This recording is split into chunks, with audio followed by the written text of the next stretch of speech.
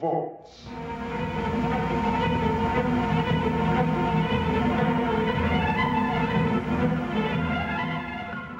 Welcome to One from the Vaults, the podcast that brings you all the dirt, gossip, and thrilling tales from trans history. I'm your host, Morgan M. Page. One from the Vaults will explore some of my favorite moments from Western trans history.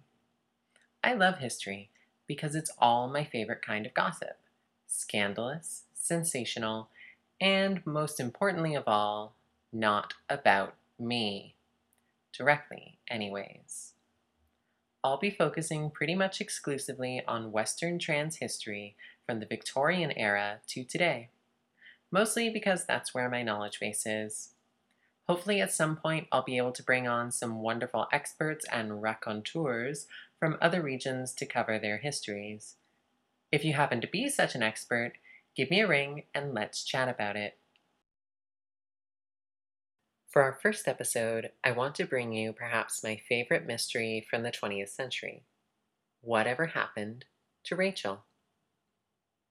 Long forgotten by even rock aficionados, Rachel, a Mexican-American transsexual, remains an enigmatic figure in the career of one of the founders of glam rock, the grandfather of punk, Lou Reed.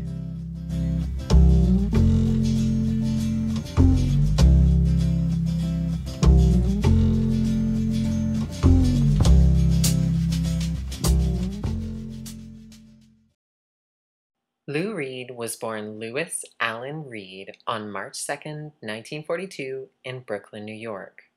He grew up on Long Island in a Jewish family, though later said his only god was rock and roll. During his teens, he began experimenting with drugs and played in several mostly terrible bands. After his first year in college, he came home anxious and depressed. Even worse, his parents suspected he had homosexual urges.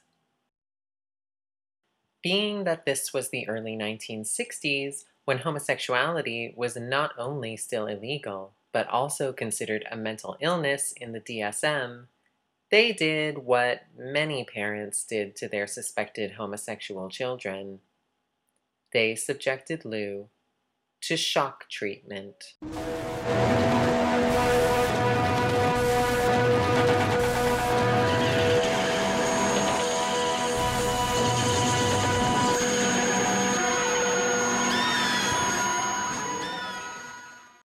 Lou would later describe the experience. They put the thing down your throat so you don't swallow your tongue, and they put electrodes on your head. That's what was recommended in Rockland State Hospital to discourage homosexual feelings. The effect is that you lose your memory and become a vegetable. You can't read a book because you get to page 17 and have to go right back to page 1 again. In spite of this, or perhaps because of it, Lou returned to Syracuse University and completed a bachelor's degree in English by 1964. At this time, Lou had been introduced to heroin by a dealer named Jaws, and as a result, had gotten hepatitis. He moved to New York City and worked as an in-house songwriter for Pickwick Records. Lou was the antithesis of the West Coast flower power movement of the late 1960s.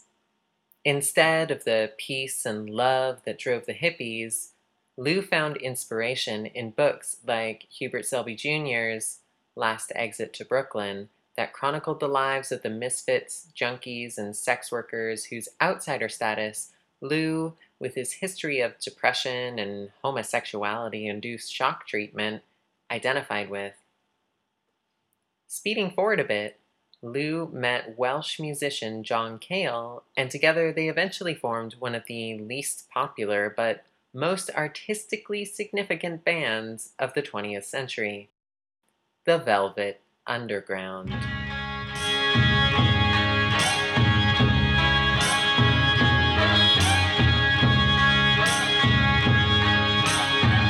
The Velvet Underground were part of Andy Warhol's factory scene, a scene that revolved around the back room at Max's Kansas City, where musicians, performance artists, drug users, and bona fide weirdos would rub elbows with transsexuals like Candy Darling and the recently departed Holly Woodlawn, both of whom I'll cover in depth in future episodes. Transsexuals and drag queens were in, often literally hanging off ringleader Warhol himself.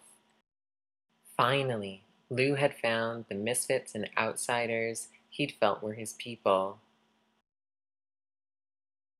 Lou's friendships in and around both the factory and Max's Kansas City would go on to inspire his most famous songs like Walk on the Wild Side, Heroin, and Candy Says.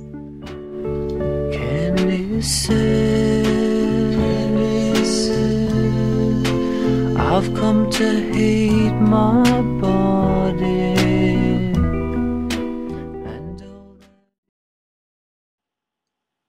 While not exactly dominating the charts, the Velvet Underground had just that, underground appeal. Brian Eno would famously say in 1982 that though their debut album only sold 30,000 records, everyone who bought one of those 30,000 copies started a band. But despite this underground success, by August 1970, Lou had quit the Velvet Underground and began plotting out a solo career in the emergent genre of glam rock. He cut an album, Transformer, with David Bowie, while the two carried on a much whispered about and tumultuous friendship, homaged in Todd Haynes' brilliant film, Velvet Goldmine. And this, dear listeners, is where Rachel comes into the picture. Rachel was a tall, long-haired Mexican-American transsexual. Like Lou, she frequented Max's Kansas City, though never seems to have grabbed the attention of Andy Warhol in the way that Candy Darling, Holly Woodlawn, or Jackie Curtis did. Little is known of her life before Lou, except for her dead name, which I won't repeat here. We don't know where or when she was born. We don't know what type of work, if any, she did. We don't even really know how she identified. Various people have called her a transsexual, a transvestite, and a drag queen, though it seems history has settled on the word transsexual. But what we do know is that in 1973, this tall, lanky, Mexican-American trans woman met famous rock star Lou Reed and sort of didn't really care. Or at least, that's how Lou remembered it. Lou told Bambi magazine how they met. It was in a late-night club in Greenwich Village. I'd been up for days, as usual, and everything was at that super real, glowing stage. I walked in there, and there was this amazing person, this incredible head kind of vibrating out of it all. Rachel was wearing this amazing makeup and dress, and was obviously in a different world to anyone else in the place. Eventually, I spoke, and she came home with me. I rapped for hours and hours while Rachel just sat there looking at me, saying nothing. At the time, I was living with a girl, a crazy blonde lady, and I kind of wanted us all three to live together, but somehow it was too heavy for her. Rachel just stayed on, and the girl moved out. Rachel was completely disinterested in who I was and what I did. Nothing could impress her. He'd hardly heard my music and didn't like it all that much when he did. Rachel knows how to do it for me. No one else ever did before. Rachel's something else. Just as a side note, like many people who knew Rachel, Lou used female and male pronouns interchangeably when speaking about her. We unfortunately don't know what Rachel's preference was, but I'm erring on the side of caution here and using she. Lou was in a low period at the time. His drug use was out of control. By all accounts, meeting Rachel in 1973 at the 82 Club, a drag bar on 4th Street around the corner from the legendary CBGB's, helped bring him out of that turmoil. He was happier with Rachel in his life. Many people, including a jilted Lou, would later imply or come right out and say that Lou's relationship with Rachel was for publicity and street cred, part of building his mid-70s brand as the gay, druggy, glam rock star. But by 1973, whatever glamour transsexuals and drag queens had had in the Warhol scene had been spent. Warhol had already moved on to other obsessions, tiring of the flamboyant characters showing up at the factory to demand money and attention. So it seems unlikely that the perpetually too cool for school Lou Reed would have started dating Rachel purely to add exoticism to his image. Despite being unimpressed by Lou's career, Rachel and Lou became a bit of an underground celebrity couple. The two were photographed together regularly throughout the mid-70s, and Rachel even appears with Lou in a penthouse spread by the illustrious rock photographer Mick Rock. With Lou, Rachel hung out with scene luminaries like Patti Smith and Richard Soule. Rachel is credited as inspiring much of Lou's most beloved 70s music, including the albums Berlin, Sally Can't Dance, and Coney Island Baby, the title track of which is said to be a love song for Rachel.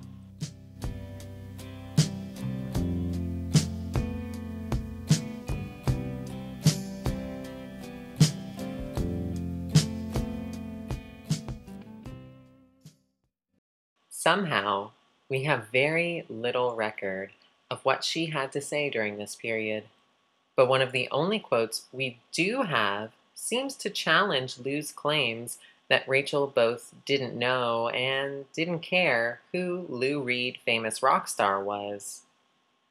In Please Kill Me, The Oral History of Punk, Rachel's friend Eileen Polk is quoted as saying, "Rachel told me, I've met Lou Reed. I've made it. This is it. I knew this was going to happen. Something good was going to happen to me, and this is it, and I'm in love." In 1974, only a year after they'd begun living together, tragedy struck. Lou's longtime friend, trans woman and Warhol superstar, Candy Darling, died of a rare form of lymphoma. Reed would later say that he blamed her black market estrogen use for it, something everyone seems to agree on, though I find the claim medically dubious. We'll talk more about this in an upcoming episode on Candy's life. By the time 1975 rolled around, Lou was obsessed with Rachel. Lou missed Rachel so much on tour that he canceled his own tour to go back and see her in New York. They'd been spending every night together on the phone, but it wasn't enough. According to Jane Ashbury, he would spend hours on the phone to her, sleeping at night with the receiver off the hook and the call connected to New York so he could resume his conversation as soon as he awoke. In March 1977, Rachel and Lou even staged their own wedding, complete with a triple-decker wedding cake and exchanged rings. While not legally binding, they both seemed to take the wedding seriously, for a time. Some close to Lou Reed described Rachel as elegant and interesting, a fascinating woman. Rachel's friend Eileen Polk described Rachel as nicer than the other queens and transsexuals, to her at least. She told Eileen her dick was too small for her to be a man, and after seeing it, Eileen agreed. She said proudly, "Well, it better be, because I make a better woman than I do a man." Rolling Stone's journalist Ed McCormick wrote his recollections of Rachel in an article for Vanity Fair following Lou's death. He writes about waking up in Lou and Rachel's apartment after a long night of partying in 1975. Lowering my gaze to the zebra skin rug on the floor, I found a pale, delicate ankle, a hairless shin, a slender calf, and a rather bony knee, which quickly, coyly crossed as I glanced up over another knee under a blue silk kimono. This must be the lady of the house, I thought. She reminded me of Cher, only prettier, as she sat in a chair across from the sofa, holding a telephone receiver to an ear while studying me intently with large dark eyes, curtained between sheets of shiny black hair. She was about to call someone on the phone. As she dialed, her silken kimono fell slightly away, revealing, for a second, a smooth, flat chest. And in a voice no more feminine than my own, the woman said, "Well, this is her brother, and I just wanted to let her know I'll be away for a while. Tell her I'll call back." As long as I had known him, he had always cohabitated with one girl or another. But the recent gossip around Max's Kansas City was that he had taken up with a beautiful new transvestite muse called Rachel, who he even took on tour with him. He had also dedicated the title track of the new album, one of his slow, stream of consciousness monologues, more spoken than sung, to his new muse in the patter of a 1950s radio DJ. I'd like to send this one out for Lou and Rachel and all the kids at PS 192. Now, looking at the fantastically androgynous person sitting opposite me, I thought of other lines from the same song. But remember that the city is a funny place, something like a circus or a sewer. And just remember, different people have peculiar tastes. When the person got off the phone, I asked, "Where's Lou?" "Sleeping," said the person, "for the first time in about 3 days." "Is that all?" Ignoring my sarcasm. "How are you feeling today?" "Like shit. God, my fucking head." I looked at her. "Have we met before?" "Don't you remember last night?" "Not really." "You were really out of it. Lou was worried that you were so out of it you might not know what you were doing. So we brought you back here to sleep it off." "Oh, he's a real Jewish mother, Lou is, for a guy who's supposed to be setting such a bad example for the fucked up youth of America." "Well, he doesn't like to see his friends getting into trouble," Rachel said. John Cale described her as a long-haired, long-limbed transvestite, though he doesn't appear to have meant any malice by it. Eileen Polk says of their relationship, "Lou would just sit in the corner and Rachel would keep everyone away from him. She announced to everyone, 'I don't want anyone near him. I don't want anyone to talk to him. He's mine.' And everyone respected that at the 82 Club. All the other drag queens stayed away from him, and all the women did too. Rachel said, 'He's mine,' but she didn't threaten anybody. I felt like everybody wanted something good to happen for her, and when it did, everyone was happy." Well, not everyone was so happy for her. Rock critic and sometimes friend of Reed, Lester Bangs, described Rachel in an article for Cream as long hair, bearded, tits, grotesque, abject, like something that might have grovelingly scampered in when Lou opened the door to get milk or papers in the morning. Upon reading this, Lou Reed was, in a word, furious.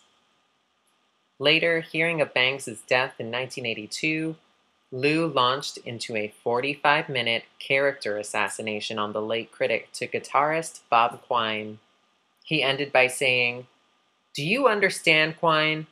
This is a person I was close to, and he is calling her a creature."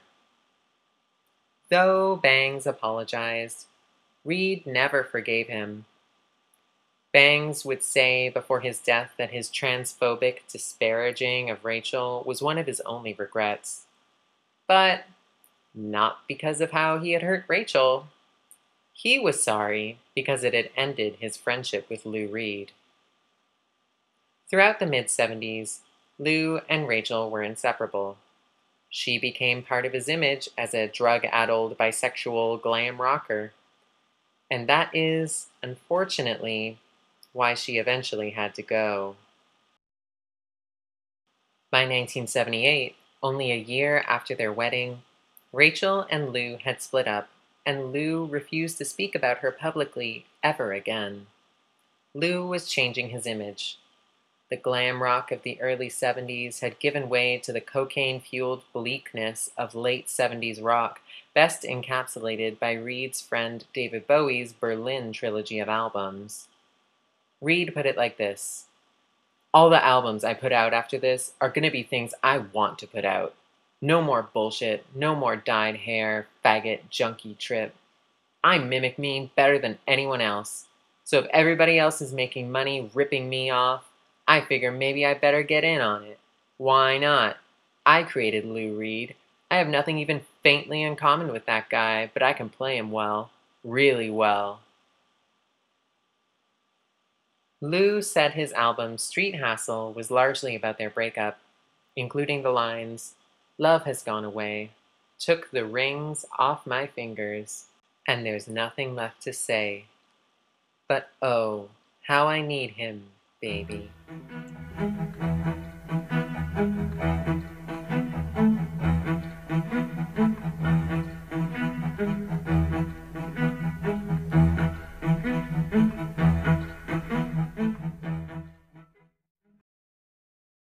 According to Bambi magazine, one of the last things Lou ever said about Rachel is in relation to this album.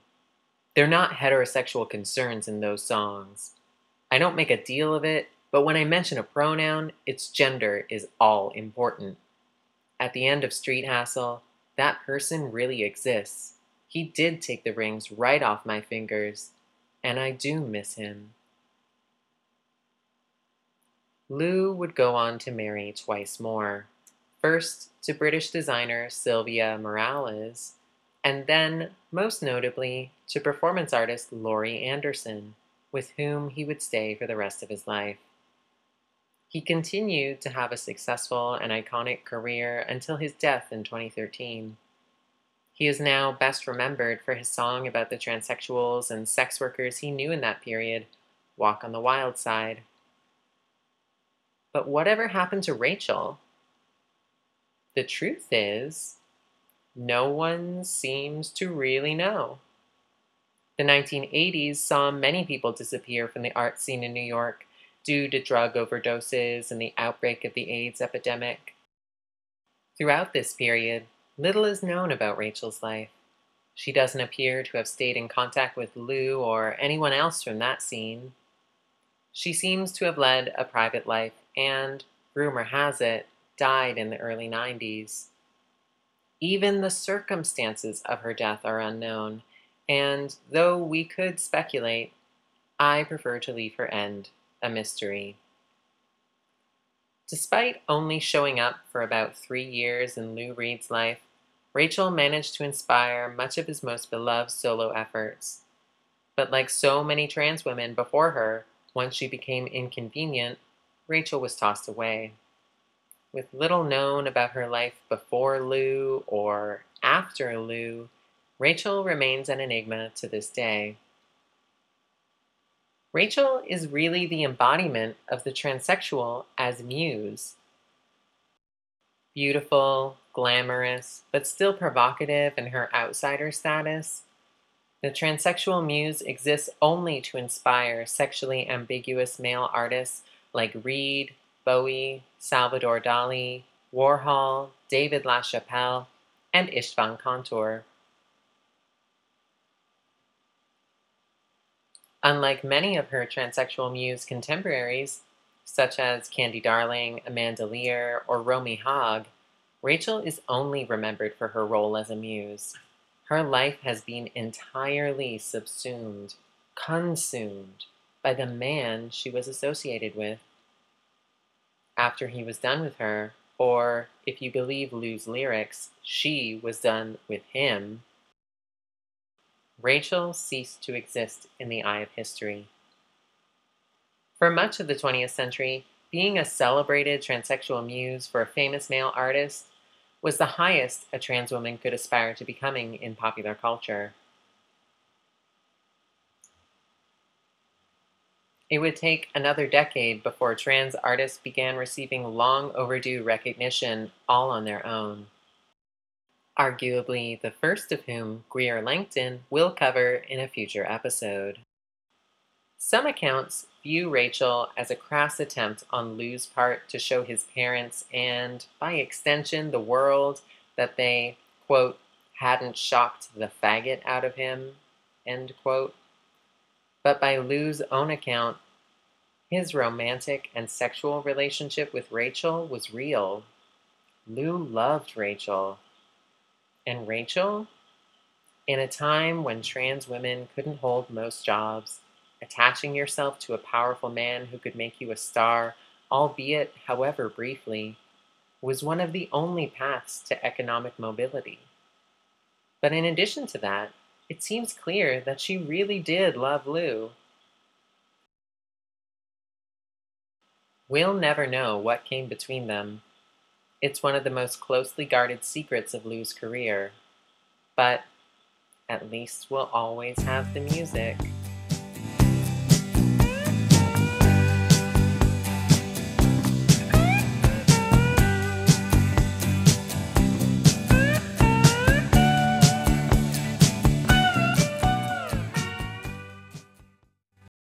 Thank you for listening to the first episode of One from the Vaults, the podcast that brings you all the dirt, gossip, and thrilling tales from trans history. I'm your host, Morgan M. Page. Join us next time for another story from our trans ancestors.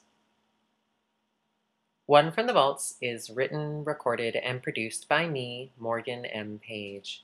It is recorded in Montreal, Quebec, on the traditional territories of the Cree and Haudenosaunee. Research for this episode owes largely to the Dangerous Minds article by Richard Metzger, and other sources are credited in the show notes. If you like this show, please subscribe on iTunes, SoundCloud, or wherever else these podcasts get put up. You can rate and review us on iTunes and tweet at me at Morgan M. Page on Twitter. I hope you'll join us next time as we take a look at another thrilling tale from trans history. Thank you and good night.